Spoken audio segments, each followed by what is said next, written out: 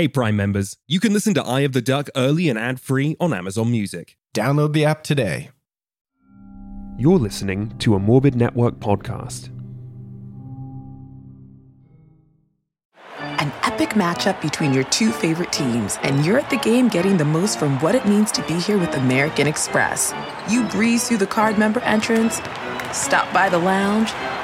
Now it's almost tip-off, and everyone's already on their feet. This is gonna be good. That's the powerful backing of American Express. See how to elevate your live sports experience at americanexpress.com/withAmex. Eligible American Express card required. Benefits vary by card and by venue. Terms apply. Whether you're shipping 100 packages a month or thousands, ShipStation lets you automate routine shipping tasks and easily handle returns. Manage orders, print labels, compare rates, optimize every shipment, and automate delivery notifications with ShipStation's easy-to-use dashboard. Plus, you can access industry-leading discounted rates from USPS, UPS, DHL, and Global Post, with discounts up to 89% off USPS and UPS rates. Over 130,000 companies have grown their e-commerce businesses with ShipStation, and 98% of companies that stick with ShipStation for a year become customers for life. Optimize and keep up your momentum for growth with ShipStation. Use promo code WONDERY today at ShipStation.com to sign up for your free 60-day trial. That's ShipStation.com, promo code WONDERY.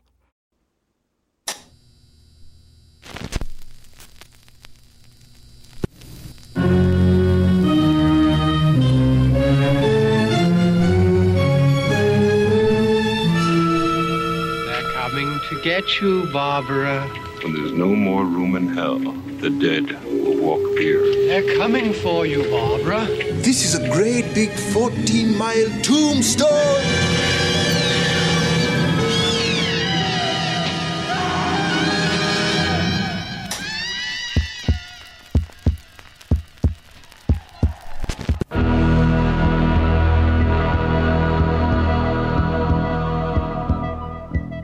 Hi, I'm Adam Volerich. And I'm Dom Nero. And this is a podcast about movies and the scenes that make them special. What David Lynch calls Eye of the Duck scenes. An Eye of the Duck is a moment or sequence in a film that defines the whole. Lynch says when you're studying a duck, you can look at its bill, its feet, its feathers. But if you really want to get to know a duck, you have to look at its eye. Each week on our podcast, we explore a movie by finding the scene at its core. Listeners of the faint of heart, you have been warned. Today and throughout the months of October and November, the dead will rise. Yes, this miniseries is devoted to the films of George A. Romero's Of the Dead series, including all 6 movies and some very special bonuses. As always, beware, you are entering spoiler territory. Welcome to Eye of the Duck, Fall of the Dead.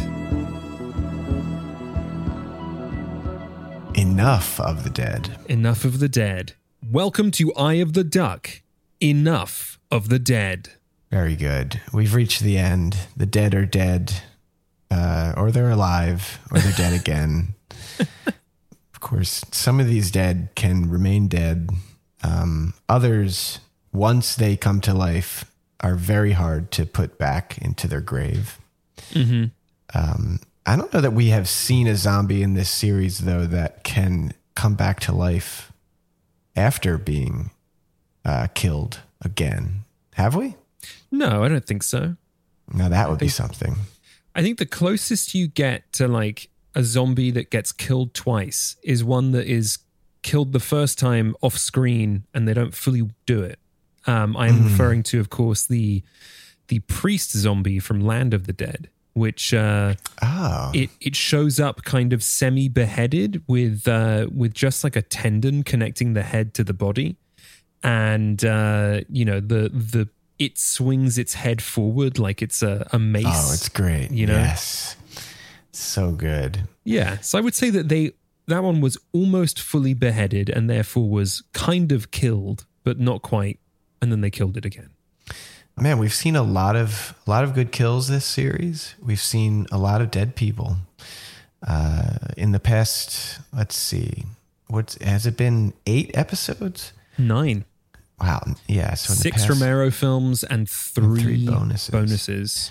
Yeah, we've been looking through the Romero zombie series, all of the Dead movies, including one Living Dead movie, directed and written by Dan O'Bannon. And we also looked at Shaun of the Dead and Zack Snyder's Dawn of the Dead. And I will say to anyone complaining, we did briefly consider doing the Tom Savini Romero sanctioned remake of Night of the Living Dead as one of these bonuses. But I have never been more certain of a film that none of you have watched or would watch. So we did not cover it. That does seem like one of the big blind spots of this series. I wonder if we will ever return to these Dead movies. I could definitely see us doing another zombie series here. I think there's a lot of fertile ground left for us to explore. You know, it's great to do sort of like all of Romero's directorial, zombie efforts at once, but he starts a genre. There's plenty more films left that we could easily assemble we could return to the Fall of the Dead. We could do a whole other series with another great lineup and pepper in that, that Romero sanctioned remake as a little throwback, That's true. Perhaps we could call it Return of the Fall of the Dead. Yeah. Or we could go maybe even like Rise of the Fall of the Dead. Very confusing. I'm surprised there is not a Rise of the Dead movie in this series. There probably is a movie called Rise of the Dead. I'm sure there is. Pretty much done everything. Let's do it. I know it exists. I don't even have to. I know it's there. Going to IMDb. Rise of the Dead. Rise. Of course, there's Rise of the Guardians by our man Zack Snyder, which maybe we should have done. 2007, Rise of the Dead. Written by Jeff Crook, Josh Crook, and Chris Scotto, and directed by William Wedding. In the sleepy small town of Dudley, Ohio, a terrifying future awaits. Laura Childs is under attack by the undead, and not even those closest to her can save her from the evil forces at hand. Wow. There's also at least one or two Rise of the Dead video games. Mm-hmm. If there's anything I've learned in this series, and for first-time listeners, this is our outro episode for our mini-series, so it's a little bit different than what we normally do. It's sort of like Eye of the Duck After Hours, not to be confused with the After Hours episode that we recorded, which I do still think is one of our best. Mm-hmm. Anyway, we're going to be just sort of... off the cuff here, shooting the shit about this series, what we learned, the deaths that we witnessed, the undead that we got to know. And then at the end of this episode, we will be introducing you to our next very spooky miniseries. You guys are going to be terrified to hear what's coming next for Eye of the Duck. But if I will, what I wanted to say... in regards to Rise of the Dead is if there is one thing I've learned about zombie invasion movies, it's that every single one of them and every single idea you could ever possibly imagine already exists. That is true. There has been so much fucking zombie media, and I have to assume it's partially... Number one, because Night of the Living Dead and the copyright snafu that 100%. Led to that just being free reign for the entire world forever. And also the fact that zombies are just like the easiest effect to pull off. All you need is like a guy in a blazer, like stumbling around. That's really all you need. And so make your zombie movie. Everyone should have one. I wish I had one. I'm surprised I technically have two. Yeah. They are stop motion animated that Lego counts. Movies, but they are zombie films. That definitely counts. Yeah. I think the first thing we should address here is sort of the Siskel and Ebert cliffhanger we left our viewers on, or our listeners on last week. Yeah. We very closely got into our final form, which is Adam and I just completely becoming Siskel and Ebert, just just loathing each other on air, trying to ridicule each other and make each other's opinions sound like foolish opinions of children. I mean, I just want to say I've thought a lot over the past week, and oh my God, I will not back down in my opinion. My opinion being that Return of the Living Dead has really very little to do with the American societal collapse that George Romero is getting at, and that is all just about the fun and sexiness of death. And I think that is completely fucking absurd. I think that is nonsense. Well, the movie is you're trying to absurd. tell me that Dan O'Bannon, the guy that wrote Alien, trying to tell me that guy decided to do this film and write it from the ground up purely because he wanted to have a good time with death. I think that is. I mean, that's a good point. That is horse shit, my friend. I think that you must concede, though, that there is definitely less of an emphasis on that stuff in this film. I would say that perhaps because we are so used to the unsubtle like flag waving of George A. Romero, yes, that maybe you've lost sight of the fact that other filmmakers do often convey subtlety in subtext. That's fair. And perhaps it is because of that you failed to see what was there all along. It's an interesting point. Subtlety. Maybe I've forgotten all about it.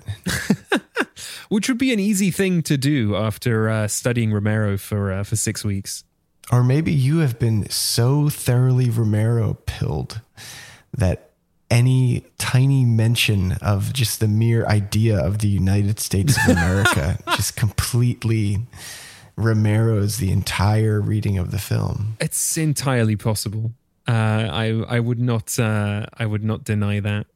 Is this what you want, listeners? Is this what you want from us? It's just see us fall apart. Does anyone like this?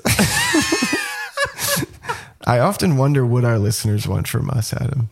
I have no clue. I study the analytics and I'm like, you like that?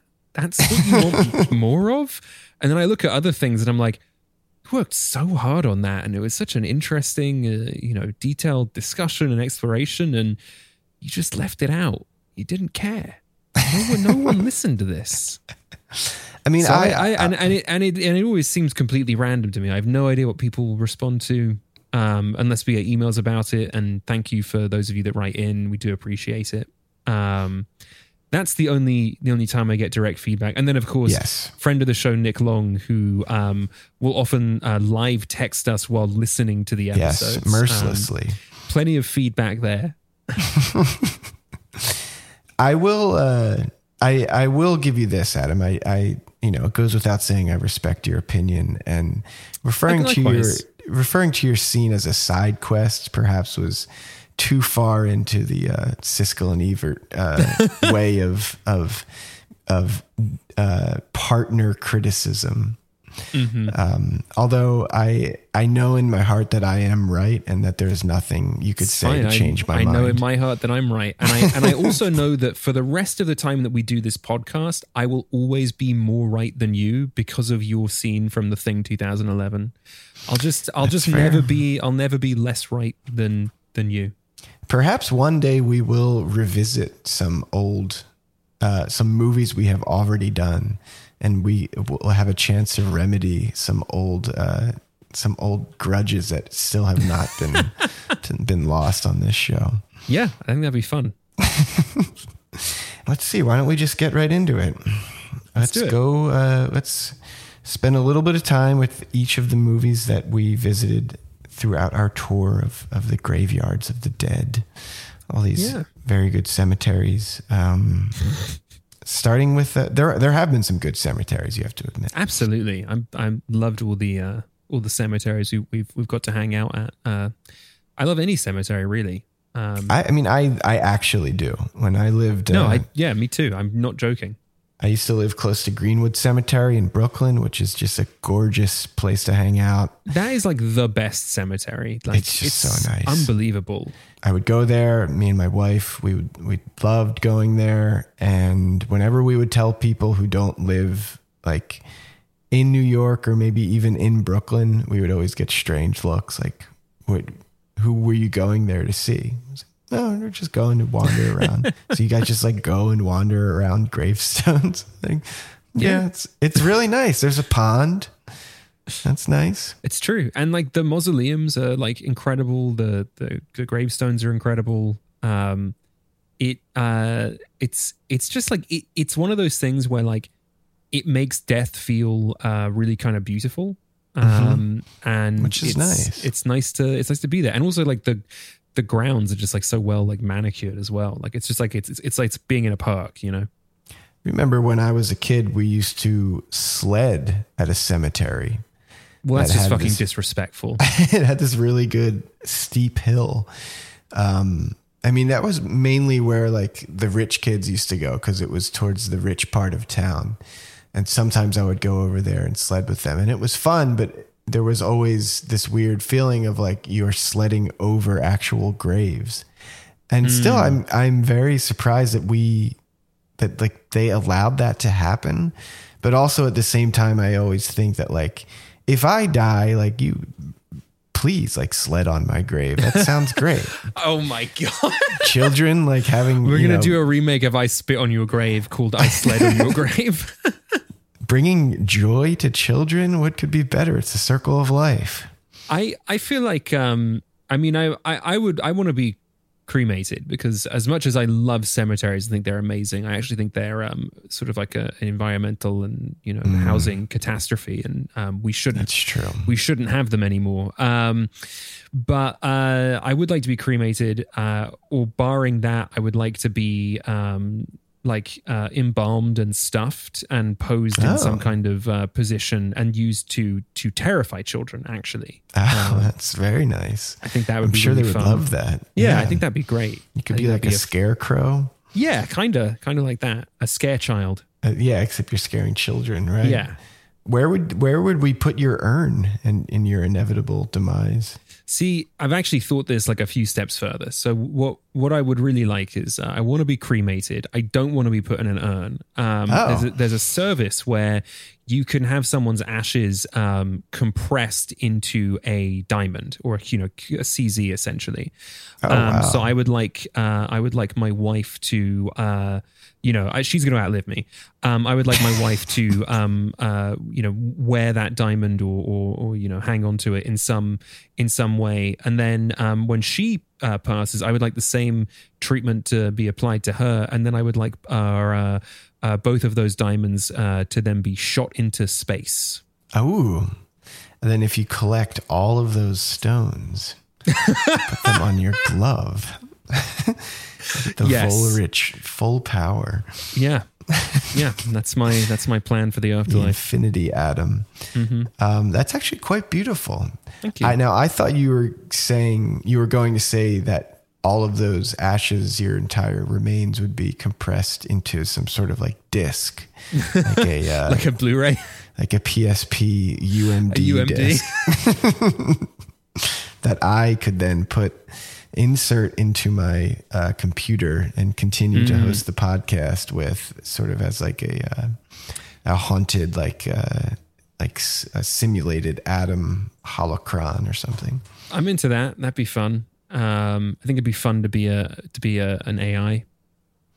I wonder if their ashes have been compressed into disc form. I actually like that idea. Maybe I'll be a disc. Is it possible? I have no idea. It's like, what are discs made out of? If you can be compressed into a diamond, I'm sure you can be compressed into a disc. Well, it's because diamonds are made of compressed carbon. Like that's why the sort of like the state of matter from ashes are carbon. So it's like you can compress that and it becomes or you pressurize it. I believe I'm not quite sure of the process, but I know that this is a service that exists. Ashes to ashes, dust to disc. How about that? Yeah, Why not? I think we're supposed to be talking about these films. This really is Eye of the Duck after hours. Well, that's what people expect on these episodes. If you say so. Where do we begin? Night of the Living Dead. Night of the Living Dead, 1968. The first George A. Romero film. George Andrew Romero. Is that what the A stands for? Mm-hmm. Nice. Let's double check that. And you know, John Russo is also John He's A. Russo. John A. Russo, yeah. Beautiful. A couple of A's over here. Let's see. Yes, George Andrew Romero. Nice. Godfather of the Dead. I love that. Yeah, it's a great title.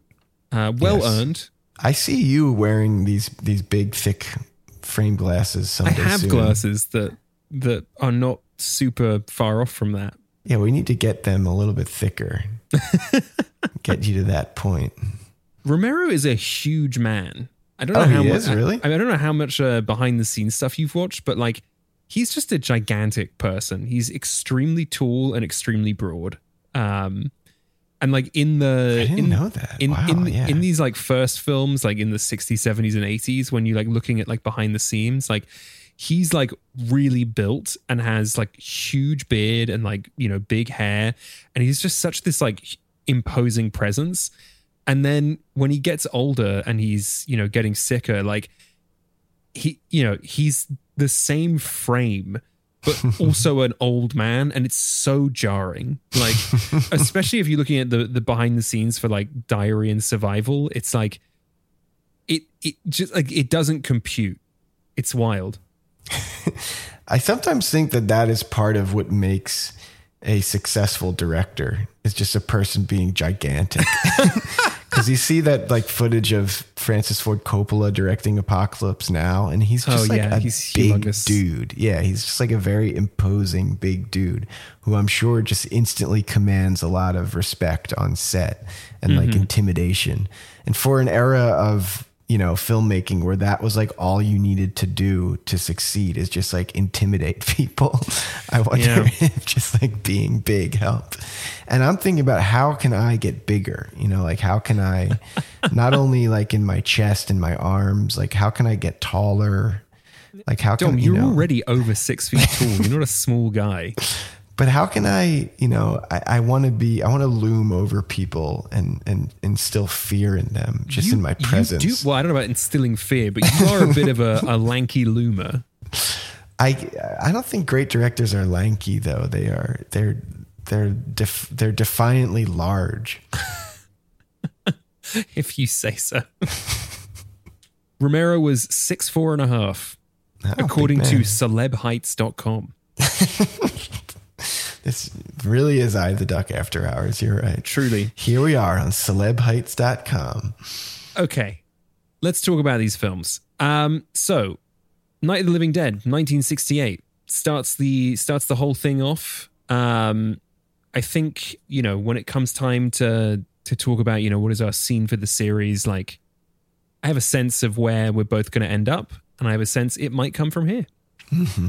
But this is, you know, it's you know, amazing the way that he right off the bat, he starts off with the, you know, taking this sort of this construct of the undead and giving them the flesh eating and removing any other kind of sentience from them, and uses this and to create images that sort of begin to tell the story of America. Yeah, and I think it is one of the like formative moments in modern horror. Meaning Agreed. like, I mean, you know, modern horror meaning anything post like the old timey like Universal monsters era, right? At this point, 68, horror is definitely becoming what it is today. And, you know, we're getting movies like Rosemary's Baby, like right around the corner. And The Exorcist. Yeah, this is one of the foundational moments. And I'm so glad that we, you know, finally got to talk about it on the show. I'm glad I finally watched it. I don't know why it's taken me this long, because it's very hard to like call yourself like a lover of movies and a lover of horror specifically if you haven't like sat and experienced Night of the Living Dead. It after watching it, it's like, wow, like so much of what we see today could simply not exist without this film. And also what Romero kind of shows, you know, the capability of independent cinema too, I think is another thing. It's true. It's amazing to look at him, not just as Romero, not just as the person that invents zombies, but just like as a sort of, you know, as an independent filmmaker, you know, with the exception of Land of the Dead, like these really are all just like sort of varying scales of independent film. And it's kind of crazy to think. Yeah, it's amazing to see what he's able to do in these situations, the way he's able to get these films made. And I mean, to me, it's very, very inspiring. You know, yes. I come away from this series really thinking like, man, like maybe there is actually a way to create valuable art under capitalism. And it's so funny because do it on your own terms. So much of what Romero is working on throughout this entire series is the opposite of that. And it, you know, is showing us how hard it is to live under this system. And yet, yeah, he is creating movies outside of a system that has been so oppressive for so many years. And just his insistence on doing it his own way. It all starts here in Night of the Living Dead. Yeah. It's one of these movies that really feels like, what are you waiting for? Like, why haven't you just picked up a camera and went to a house with your friends and made Night of the Living Dead? Like, what? There's nothing stopping you. Why haven't you made one of the greatest American films ever? I know, but it has that double thing, right? Like it has that quality of like, what do you need? Like just a few dudes in blazers, like moping around. What else do you need? Like you can go to a butcher and pick up some pig intestines. Like it shouldn't be that hard. That's it. That's all you need. Pig guts. So then we moved on to Dawn of the Dead, 1978, and we discussed it with the wonderful Elena and Ash from Morbid. The shopping mall, man. Yeah. Dario Argento.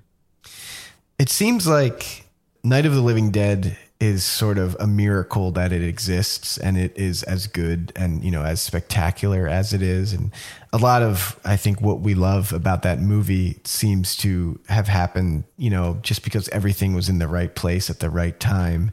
It struck at that very pivotal moment in American history with everything that was going on with civil rights in Vietnam and everything. But then that's one of the remarkable things about this series now, looking back, is as it plows ahead, you can't just remake Night of the Living Dead over and over, as much as like so many modern day zombie like media is trying to prove. Like, and he proves right away that like this is not a single use concept. Like we're not back in Jurassic Park territory. Like he's right. Like immediately with this sequel is like it's different now. You have to agree that like so much of the media that we see today is very samey. It's very much like, oh yeah, and then the zombie apocalypse happens to this group of people, and then the zombie apocalypse happens to this group of people. Yes, you know, in this house, in that house, in this house, and just the you know, this motion for Romero to just be like, we made Night of the Living Dead. Like that story is told. We don't need another story about just like a group of people in a house, you know, dealing with this. Let's see what happens next. And he blows it up into this way, way bigger thing. Yeah. It's a really bold thing to do. I love the way that he makes it about this place, you know, which this is an emerging location in the American like consciousness, and he's looking at it and he's saying like, this place makes zombies of us all, you know, like this place, like it brings out our worst elements, and it creates this, you know, this fake, you know, imitation of life, and that's all you'll have if you engage with this. Which is not present at all in Night of the Living Dead. No, it's completely new idea. Yeah, that movie is so minimal, is so down to earth, is so like on its feet. Like we we have to get out of here. We have to protect ourselves. You know, bare minimum. We just need the basics of human survival. And then to bring this series into this other place, and all of a sudden it blows up and becomes about, you know, this scathing criticism of capitalism is really strange. I mean, I just love that, and as we'll see as we continue to go down this list, like each movie becomes a new like hard left, you know. He advances and modifies the concept every time, and you know, never really looks back. Like he just keeps looking forward. Like what can I do now? What's happening in the world now? And like how can I use my creatures to help tell a story about that? Yeah, and it reminds us that horror, you know, as a genre has always been about things. Like it's the best horror that we remember is about something. It's not just like a spooky slasher killing people. The best horror always has some other meaning. And so why shouldn't a series about zombies like have that? Yeah. And, you know, later we'll talk about our experience with Zack Snyder's Dawn of the Dead and like the shortcomings of like what else is going on here. And I think that's what makes Romero's movies so, you know, significant, is that he is keeping in mind like the best horror movies talk about, you know, the horrors of real life. Yeah, I agree. And I think he takes that to almost like it's you know, he comes close to its logical conclusion in Day of the Dead.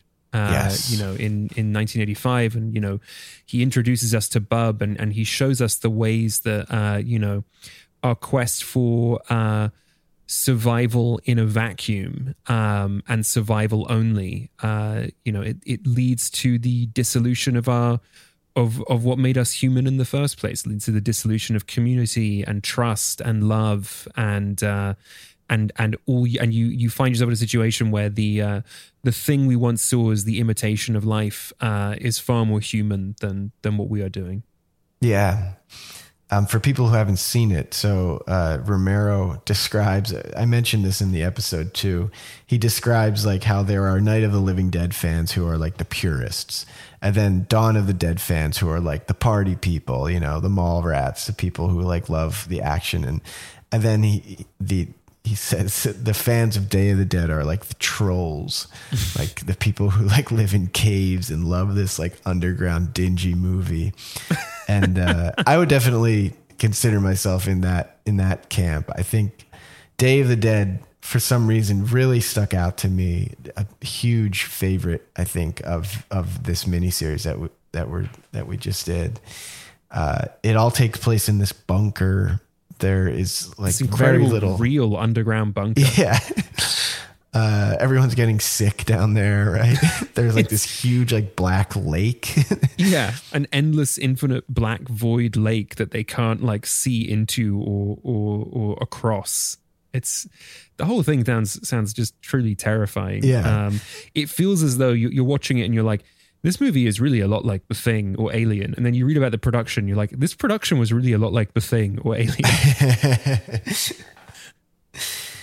It's really a grueling movie to endure. It's very disgusting. It's very dour and depressing and disappointing and miserable. And it's just so like, and the zombie effects. I mean, yeah, it's tremendous. It's Savini's masterpiece. Yeah, they hit that stride. It's the perfect intersection of where the industry had gotten to and you know what Savini is trying to create. Like I just think like that year specifically, the zombies just look so fucking perfect. I agree. Right when you get past that hump is when the industry gets a little bit further and digital effects start coming out, and then like you lose like that gnarliness and like the jaw like hanging off and the hair and that stuff is so fucking good. It's awesome. I think it's also it's the most sort of like visually compelling of these three films. I would agree. Like the first two, like have a look to them, and they do look great. And Night of the Living Dead in particular, I think, is just like this incredible stark, imagery that works so well and is so necessary.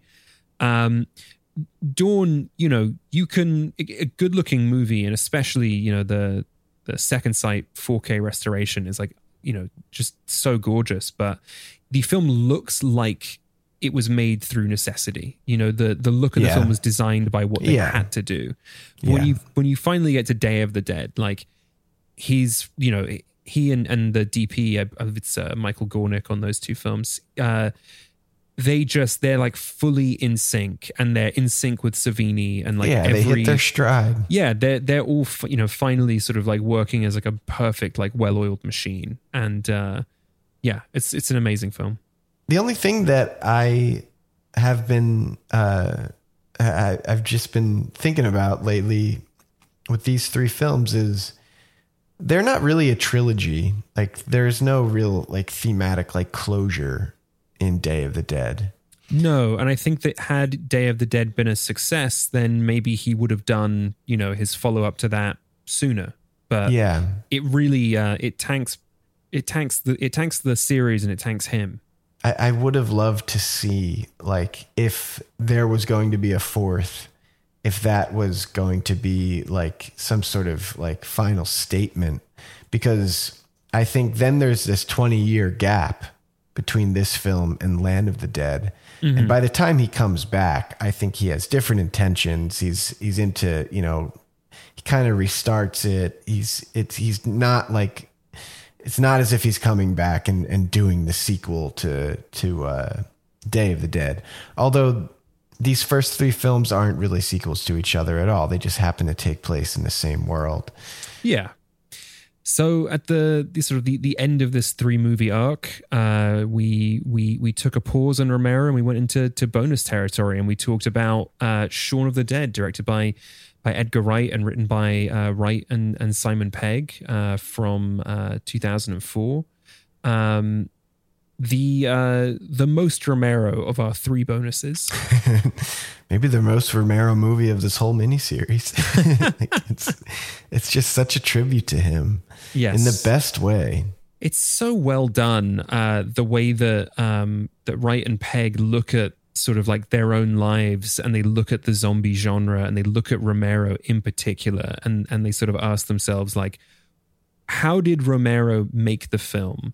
And not just like how did he like produce film, but how did he conceive of this film? What made these films like cool and interesting and worth exploring, and why do we love them? And through that love, managed to like craft their own perfect Romero movie. It's unbelievable how they were able to so successfully pull that off, and do so in a way where like you could watch 0 Romero movies and still totally get it. 100%. I mean, that also goes to show how influential Romero's movies have been, that I watched Shaun of the Dead without seeing any of the Romero movies and fucking loved it, because everybody knows about zombies. Like everybody knows. Right. It's just a part of life now. And this film has aged like so gracefully. Mm-hmm. Like with almost no exceptions. It's just... There's one pretty major exception in like a line of dialogue or two that... maybe we don't love, but other than that, it's just a real good piece of work, and a fantastic directorial debut from Edgar Wright, and still easily one of his best movies. Yeah, I agree. It's so good. I'll also say that after we did that episode, I immediately, we were talking with Mia Vicino, who was great to chat with. I really had like a hankering to rewatch Spaced. And so I went to look and see where I could watch it. And the only place I could watch it was on Freevee TV, which is Amazon's ad-supported, programming. And the transfer was so bad and the ads were so annoying that I ended up picking up the box set collection of the whole series. And I got to say, it is a great box set. It's got like amazing artwork. It's got a great like, you know, booklet with like a letter to you, the viewer, from Peg and Wright, and cool. and from Jessica Hines, and the transfers look good. They're not amazing, but they look good. And there's like commentaries from the creative team, but then also commentaries from like people that loved the show. So you've got like Apatow and Kevin Smith, and I think there's a Tarantino one. All these people making contributions to the thing, and there's a great feature-length documentary about Spaced as well. So if you are a Spaced fan, or if you're looking to watch it for the first time, I would say it's a great buy. I've thoroughly enjoyed revisiting that show. It's big time on my list. I'll let you borrow the box. All right, and then we went to Zack Snyder's Dawn of the Dead from 2004. Yes, Snyder and Gunn, both of whom now have been architects of Warner Brothers DC universe. What a strange thing that, you know, Snyder once was in charge of the DCEU, and now Gunn is in charge of what they're calling the DCU. Unbelievable that they sort of both break out with this movie. So Snyder has he's completely out of DC superhero. He is forced out even after the whole Snyder cut madness. I have no clue. I mean, I guess with management changing, like, it could go either way, but I would assume he is done at Warner Brothers. Very bizarre. And this is a very bizarre movie, I think. Unlike Shaun of the Dead, it has not aged gracefully. No. Still, I think, quality picture. I enjoyed watching it. Quality picture, weird movie. I mean, yeah, it's interesting. You know, like if we look at Dawn of the Dead, the Romero film, we're talking about how it offers us this sort of like exploration of the imitation of life and the ways in which like capitalism fails us. And then you look at this, and it is just an imitation of the film and nothing else. It really has very little to offer beyond the aesthetic pleasures that it gives you. Yeah, and in that way, it is I don't want to say disappointing, but it's decidedly un-Romero.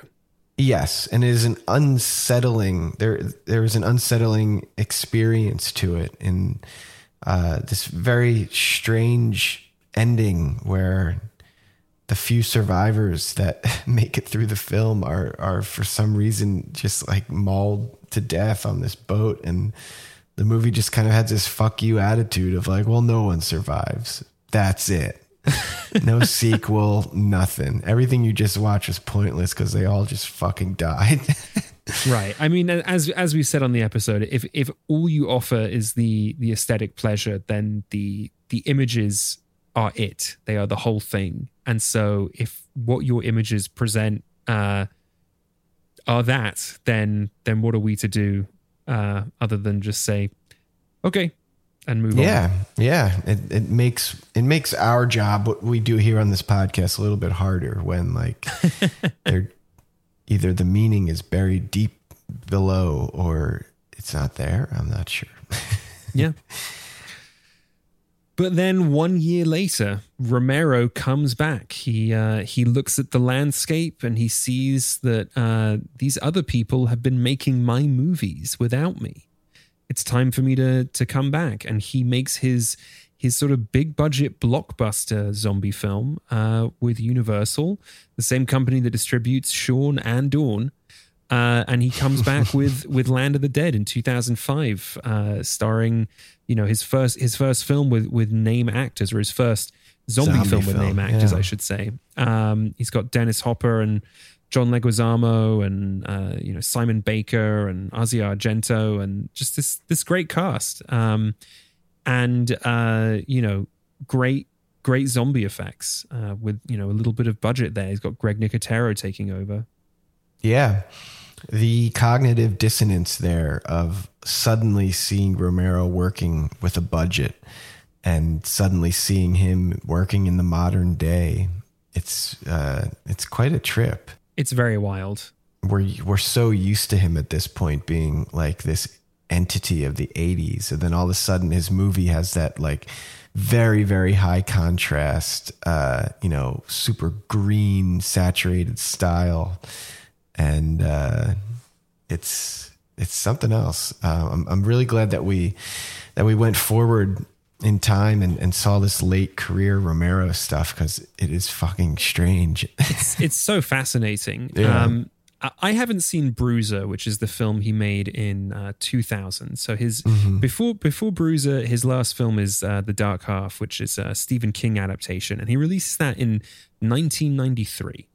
Wow. And it takes another 7 years for him to make another film. And Bruiser, from what I could see, is it's a weird picture. It's about a man who wakes up and finds he has no face, and uses the power of not having a face to sort of wreak havoc on people that have wronged him.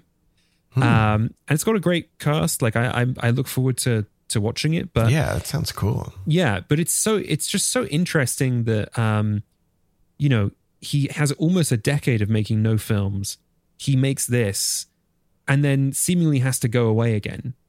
And it takes, really what it takes is Snyder making a bunch of money for Universal on Dawn of the Dead for him to be able to come back and be like, I'm still here, let me do this.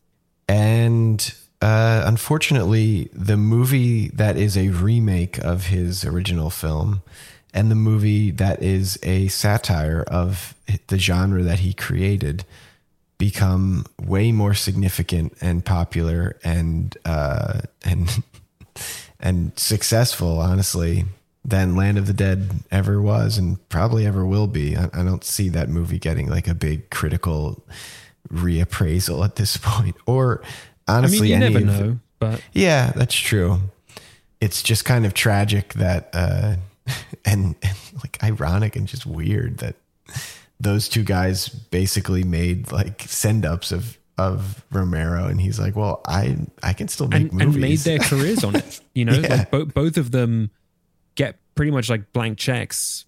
I mean, maybe not blank checks, for Wright. I don't think he's being offered like, the largest budgets in Hollywood, but like their careers begin properly because of these films, Yeah. It's very wild. I know what you're about. What you were saying. You were sort of saying also that like you don't see the next two films, Diary or Survival, getting that kind of critical reappraisal or redemption. Here's something I would posit to you. Mm-hmm. I think it's entirely possible that in like 10 or 20 years even, when the style of filmmaking and the style of acting has changed enough from when these films were made, it would be much easier to reappraise them. Because like I think the performances in Night, Dawn and Day all really work. Like they all really work for me. They're thoroughly unmodern. That's true. Yeah, that's very true. And I think perhaps if I was around in 68 and I was watching Night of the Living Dead and I was watching it compared to other films being made at the exact same time, I might not be looking on those performances as favorably. The same being true of Dawn and Day, But looking at them now in retrospect, they function perfectly for the film I'm watching. It's entirely possible that someone, 10 or 20 years from now might look at Diary or Survival and have a similar reaction. I don't know. But, I think it's not beyond the realm of possibility. Weirder things have been redeemed and reclaimed.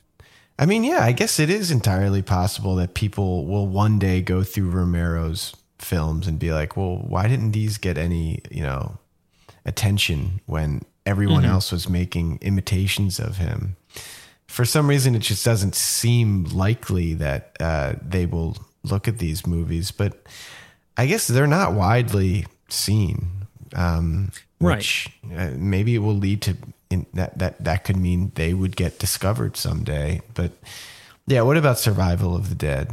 That's well, I'm sorry, Diary of the Dead. Yeah. Yes. So after Land of the Dead, where Romero once again takes a cudgel to capitalism, we end up in 2007, and so we have Romero rebooting his own series and switching up the medium, going from having made, sort of traditional filmmaking styles to entering a whole new thing with a found footage framing device and stylistic flair. Absolutely wild movie. Having a lot of fun with it for sure. yeah. And I mean, again, it's Romero looking at himself and sort of saying like, I had the big budget thing. I tasted the fruit of the poison tree, and I did not care for it. I want to get out of the system as quickly as I got into it. And, plans on making the film for $250,000 with film students. And instead, a company is like, what are you talking about? You're George Romero, Artfire Productions. Like, you're George Romero. Like, you need money to make this film. Here's money. Please make the film properly. And it's not much money, but it's enough that he can maintain full control over the film. Yes. And it is quite a found footage movie. It definitely comes from that era of the found footage boom. It, for some reason, is not one of the ones that I hear mentioned when we're talking about that era. And all the while, like, it's fucking George Romero making a found footage movie. I mean, that would be, if like, I mean, by the way that he is seen, and like anytime I see any sort of roundup of like the greatest horror, he's always on that list. So like, what if Wes Craven made a found footage movie, or any of like these very big horror director names? I think I feel like that would be very time. Big. Yeah, I think if it had come out after Cloverfield, it could have ridden the wave that Cloverfield kind of begins. Mm-hmm. I think that's really, I mean, the film just shows up too early. Like, not only does it show up too early in the sense that like it comes out before the wave begins and therefore misses being part of the wave. Like, it also quite simply, like, thematically is a little too, he's just too soon with what he's trying to say with the film. So it's probably not resonating even the way that it probably could and should. That would be my assumption. That I could definitely see 10, 20 years from now, a whole new era of appreciation for the found footage movement, because I think at where we are right now, it's just so like passe, like, okay, like we get it. Like we've had like, how many fucking Paranormal Activity movies that I think it is a thing that no one wants to touch. Mm-hmm. Although there were some really good Zoom horror movies during the pandemic. I'm really into these Screen Life films. Yeah, those are cool. I mean, they're on the spreadsheet. Like, there's a found footage series in our spreadsheet. It's going to happen at some point. That would be fun. Yeah, that's a definitely great fall series to do all found footage stuff. I'd love to do that. It's going to happen. So then Romero makes his last of the Dead film and his last film in total in 2000. Yeah, and it's kind of poetic. Yeah. In 2009, he makes Survival of the Dead. By this point, he's officially fully relocated to Canada, and he is immersed himself in the Canadian film scene. And he's making another one, Diary of the Dead, it crashes and burns at the theater, but it does well enough on home video that he can get another one made. And he leaves the found footage behind and instead tries to offer us a story about perhaps, a religious schism, the duality always present in American politics, and just perhaps even the notion that, the zombies aren't done evolving, even if we are. And he really tries to pack a whole lot into this film. Yeah, and I think he's also very interested in just war in this movie and the effects of war. And I will always now remember this series by this ending movie. And this weirdly eerie ending note of Romero as a filmmaker, of the legacy he leaves behind. ends with this note of Romero kind of saying, like, you know, this is going to continue, like, when I'm gone. Like, you know, all of these strifes that we have as humans continue into our death. And then he doesn't die right afterwards, but this is the last film he makes. And, and he dies while writing sequels to this. Yeah. And we should say we discussed that with the great Sarah Welch Larson, returning champion. And we had a great time talking with Trey Flynn of the Extra Credits podcast for Land of the Dead. Yes, and and a great time with Steve Goldberg and Sean Parker for Mostly Horror for Diary. Yeah, and I just want to briefly mention Twilight of the Dead, which is, I mean, I'm still seeing articles about this. It's on Hollywood Reporter. They said as recently as last year that the thing is still happening.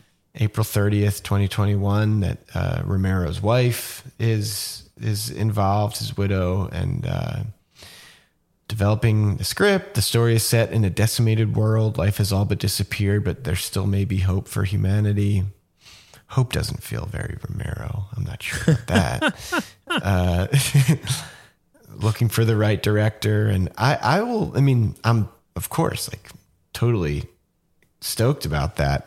I'm very interested to see if that is a movie that will get made at all, but also will this be a movie, or will this be a movie that doesn't exist? Like, will this be straight to Gugu TV, or like, is this going to be made by, like, you know, a heavyweight and have like a studio release?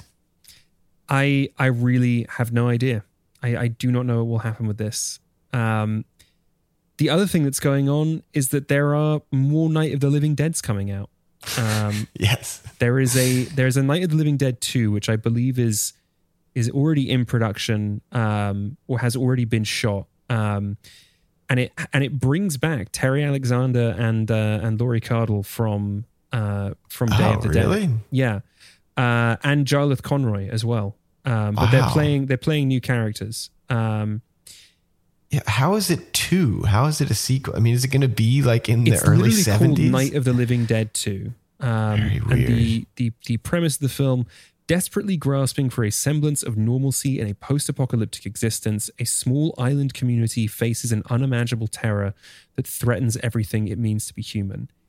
And due to a weird twist of fate, we're not in contact anymore, but I know the filmmaker behind this movie. This is written and directed by a guy named Marcus Slabine, who I met at a film festival, like years and years ago, and we maintained like a brief sort of social media relationship for a few years. I have I've not spoken to him in any way in many years now, but it's wild that this thing exists. It might be time to get back in touch. Yeah.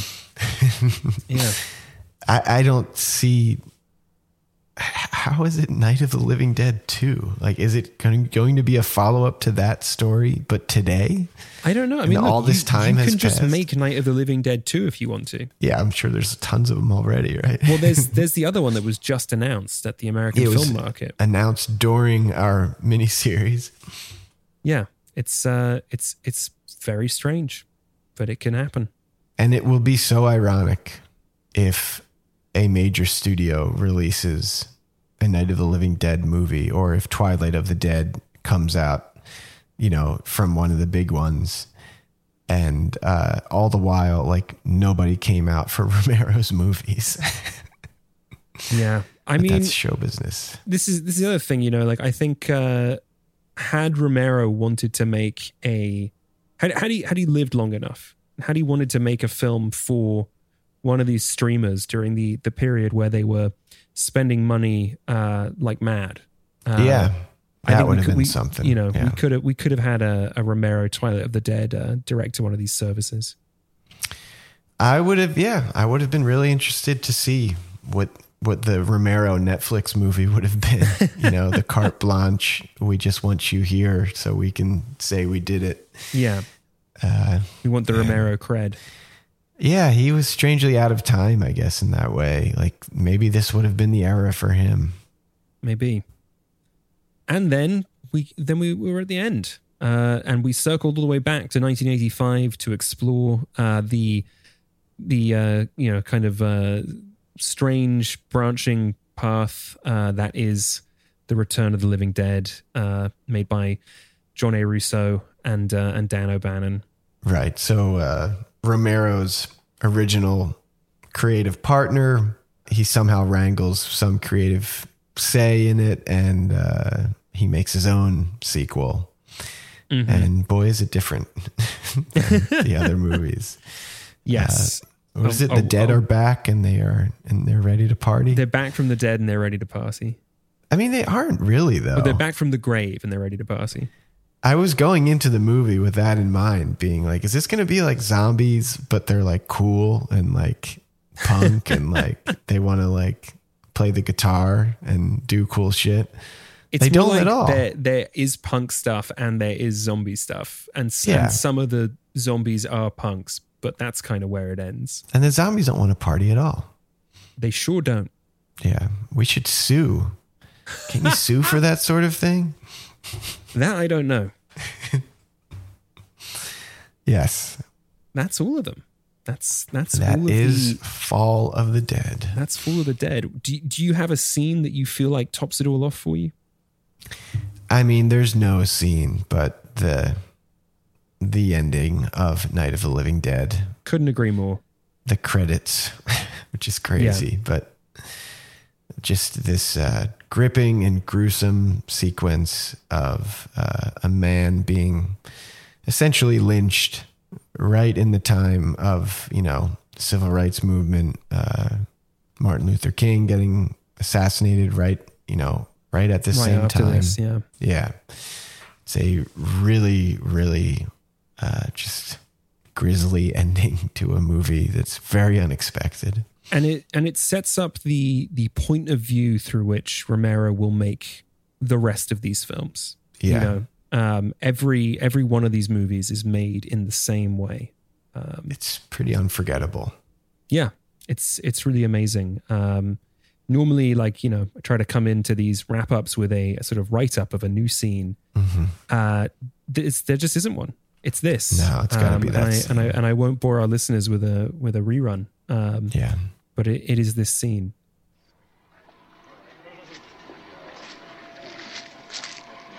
All right, Vince, hit him in the head, right between the eyes. Good shot. Okay, he's dead. Let's go get him. That's another one for the fire.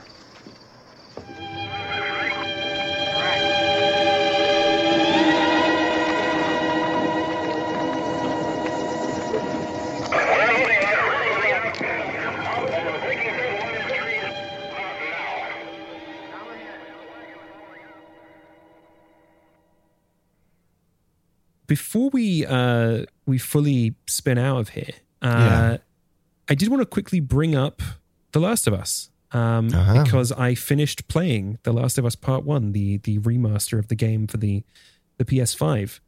Did you have a new experience now with Romero in the mind? I did and I didn't. And I think part of why is sort of like a larger conversation about the difference between what Romero does and what everyone else does. And I think that the notion of like the fast zombie, which is a thing that Romero doesn't do. Romero does the slow zombies, which, as Simon Pegg talks about that as being the sort of the most poetic monster. This slow moving, lumbering, thing that you can in theory escape from, and therefore, like, because you can escape from them, they can represent something, and you can always make a movie about with zombies that are about something else. But I think stories that go the fast zombie route, above anything else, they all automatically become like horror survival stories, which I think are markedly different from what Romero is doing. And in that way, the stories that use fast zombies generally tend to become more about the characters in them And Romero is not a particularly character-driven filmmaker, not really. And so these stories often give you great human drama and a study of the characters within them, but they put that before thematic exploration. I would say generally, this is a big generalization, but that's just where my head is at the moment. And so playing this game, which is a survival horror game, that is the genre of the game. I was trying to think, like, you know, where is Romero in all of this? And I don't know that he is there, and that's okay. I think it fully is its own completely different thing. And I was talking with, often mentioned friend of the show, Nick Long, and he says to me, it's an existential action game. It's like, yeah, it is an existential action game. It is. It's this thing, and I had said the last time we brought it up on the show that by the time you're halfway through, the thing it seems to be interested most in exploring is like the cost of survival.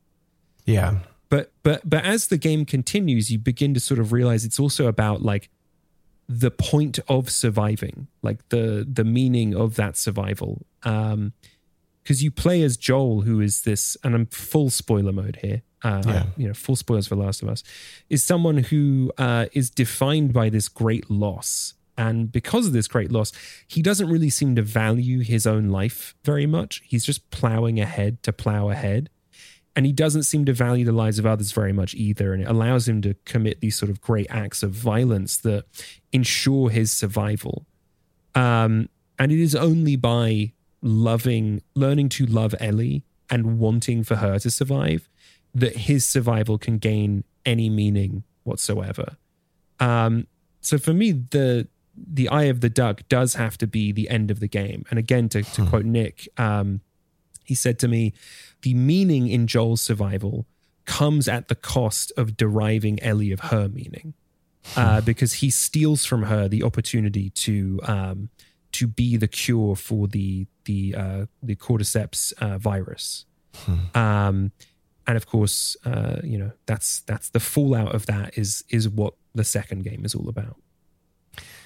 Yeah, the first time I played through the original game, I was actually really surprised. I thought it felt like a kind of abrupt ending, that like that's where it ends. There's no final note, that he just does that and then they ride off. It's a wild ending.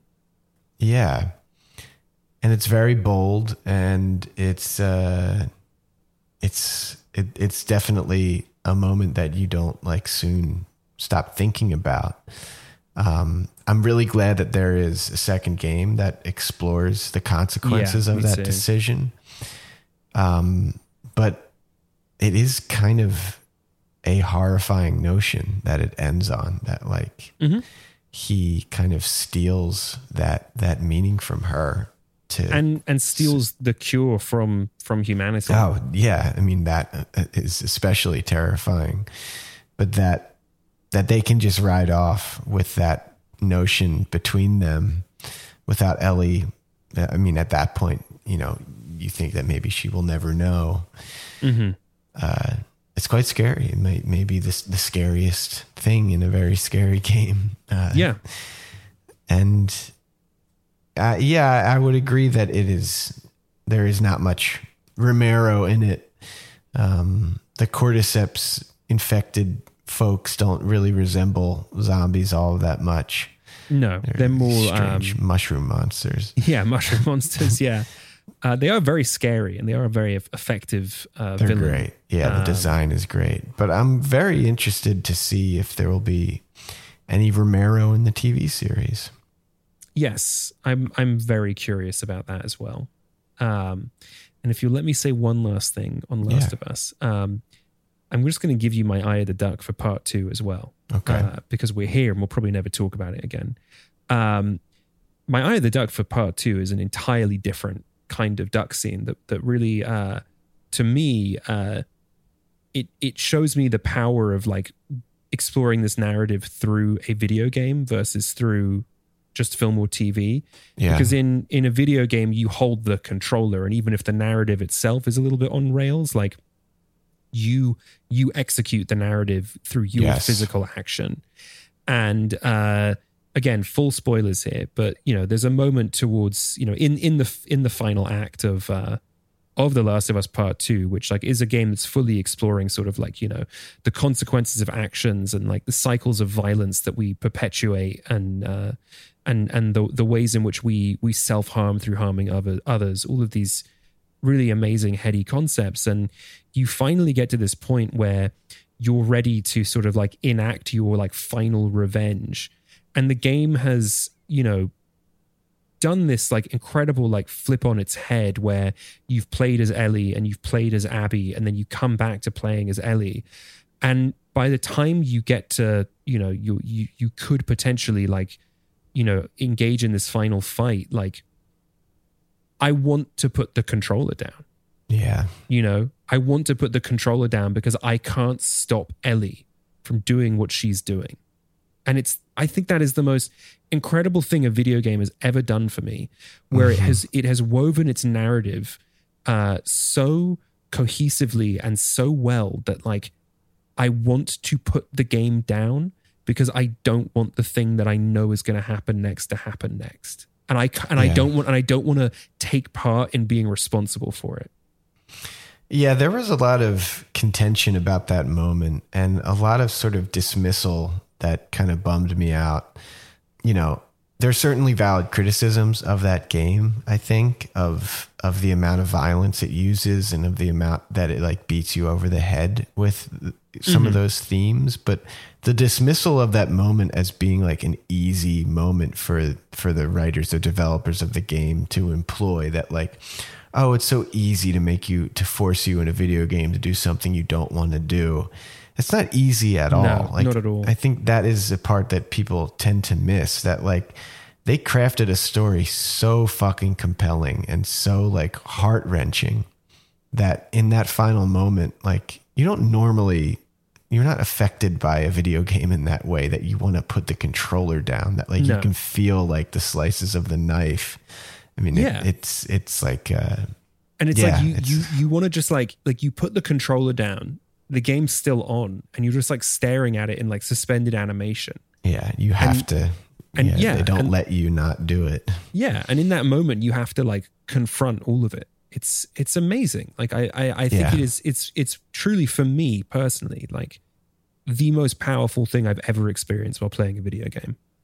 I mean, it certainly brings you to a realization, and it's using the medium of games, that, exactly, this interactive medium to make you feel this realization in a way that only video games can. And that's a fantastic moment.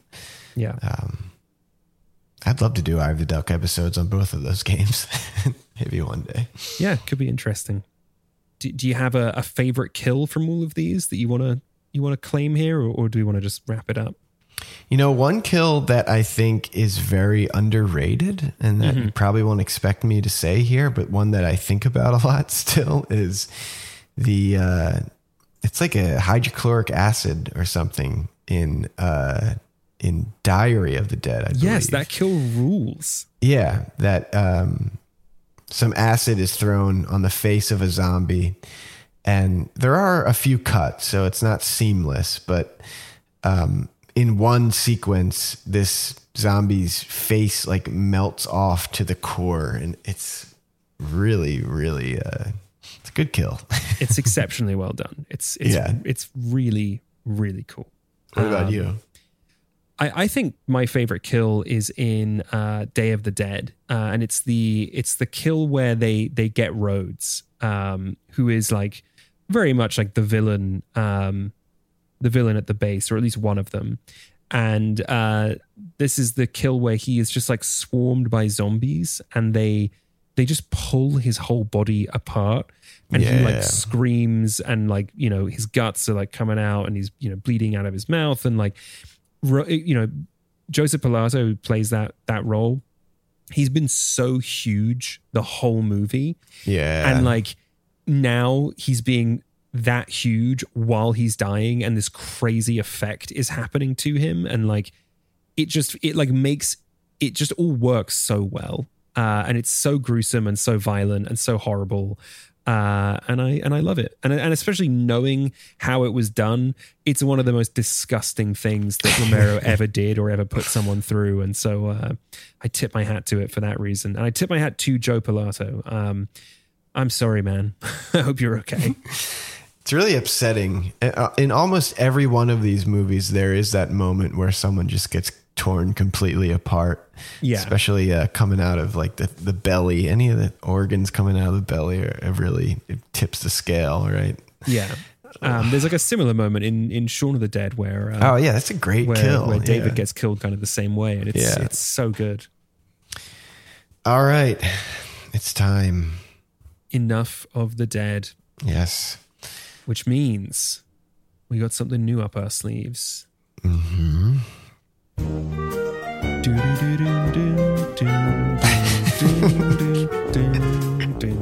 We could probably just put the music in. Yeah.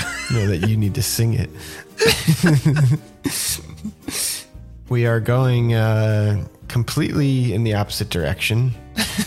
A little palate cleanser, if you will. Yeah. We've led you all into these terrifying, disgusting territories, these cemeteries of dead. And now we are reversing full speed into the land of our childhood, of Andy and the gang. We literally grew up with these films. With these characters, with Buzz, with Woody, with Rex, yes. Peep, Mr. Potato Head. All our old friends Slink. are coming back for To Infinity and Beyond, our upcoming Toy Story series, which will take us through basically, let's see, it will take us through almost through the end of January almost. Yeah. We'll be covering 1995's Toy Story, 1999's Toy Story 2, 2010's Toy Story 3, 2019's Toy Story 4, and 2022. Mm-hmm. Is that right? Yeah. And 2022's Lightyear, as well as one other as yet to be announced secret bonus. Yes. What could it be? It will be, it makes sense. Christmas, the holidays are coming up. It's time to talk about some toys. Presents. There's toys in there. Yes. So we're gonna talk toy. And I am so excited, just because I think that, for any of our listeners who are around the age of, 30, 31, 32, 33, or a little bit younger too, like we are in this very unique place of like being little kids when Andy was a little kid. Andy. Yeah. Like that is so great. I mean, we're so fucking lucky, our generation. Yeah. This happens from time to time, whenever there's like a long with the Potter franchise films as well. Yeah, with Harry Potter, the same thing. Like how fun it is to grow up with the characters of a series, and especially for Toy Story, because that this whole series about nostalgia and about losing your youth when later on in this series, it's so heartbreaking. And yeah, I'm really excited to go through these movies again. I haven't seen the original in so long. So man, I got good news for you and our listeners. They all hold up. I can't wait. They're all good. It's gonna be a good time.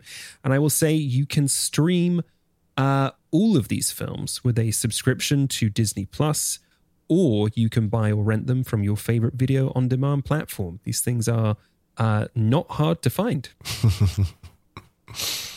And I'm sure what is there a definitive like limited edition 4K Blu-ray box set of the quadrilogy? There probably is. I do not have that one. I have the individual 4K steelbooks that Disney released for all of them. And the first three, the Andy trilogy, if you will, have really wonderful illustrations on the cover. And Toy Story 4 just has art from the movie. Well, because Toy Story 4 begins the Forky saga. Oh, yes. And you think Forky will return? Oh, I think Forky will definitely return. Forky has already returned to his own series on Disney Plus. Forky Asks a Question. But Toy Story 5, you think you will return for Toy Story 5? I think we'll get a 5, and I think it'll be all Forky all the time. I'm so excited to talk about Toy Story. Me too. It's going to be great. Like the complete opposite of Romero. But as always, we're trying to figure out what our listeners want from us. What do you want from us? Tell us. Please tell us what you us. want from us. I know you want Predator. I've heard. But what else do you want?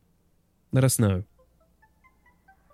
And when I say let us know, I mean that we want to hear from you. Thank you all for listening. Tell us about your Eye of the Duck scenes. You can find us on all social media at Eye of the Duck Pod. Email us at contact@eyeoftheduckpod.com. Listen to us anywhere you get your podcasts. If you'd like to support the show, the best way to do so is to rate and review us on Apple Podcasts or Spotify. Or better yet, share the show with a friend. It really does help. You can find me on Twitter at Dominic Nero. If Twitter still is a thing when this episode comes out, we'll see. Or on my website at domnero.com. And you can find me on social media at Adam Vole, that's VOLE. And you can watch my films online at adamvolerich.com, that's VOLERICH. Our intro music is pulled from the Goblin soundtrack for Dawn of the Dead, as well as the archival music used in Night of the Living Dead, with some dialogue cues pulled from various Of the Dead films. The music you're hearing right now is from the John Harrison score for Day of the Dead. Our logo was designed by Francesca Volerich. You can purchase her work at francescavolerich.com/shop. This episode was edited by Eric Gunnison. Thank you, Eric. And special thanks to Parth Marate for providing research for this episode. And for the whole series, both you, Parth, and Eric, everybody who helps out on Eye of the Duck. Yes, thank you to our living dead companions. Yes. We're very grateful. Next week, Toy Story, which you can stream with a subscription to Disney Plus, or you can rent or buy from your favorite video on demand platform. And the next time you watch a movie, remember to keep your eye on the duck. All right, Vince, hit him in the head, right between the eyes. Good shot. Okay, he's dead. Let's go get him. That's another one for the fox.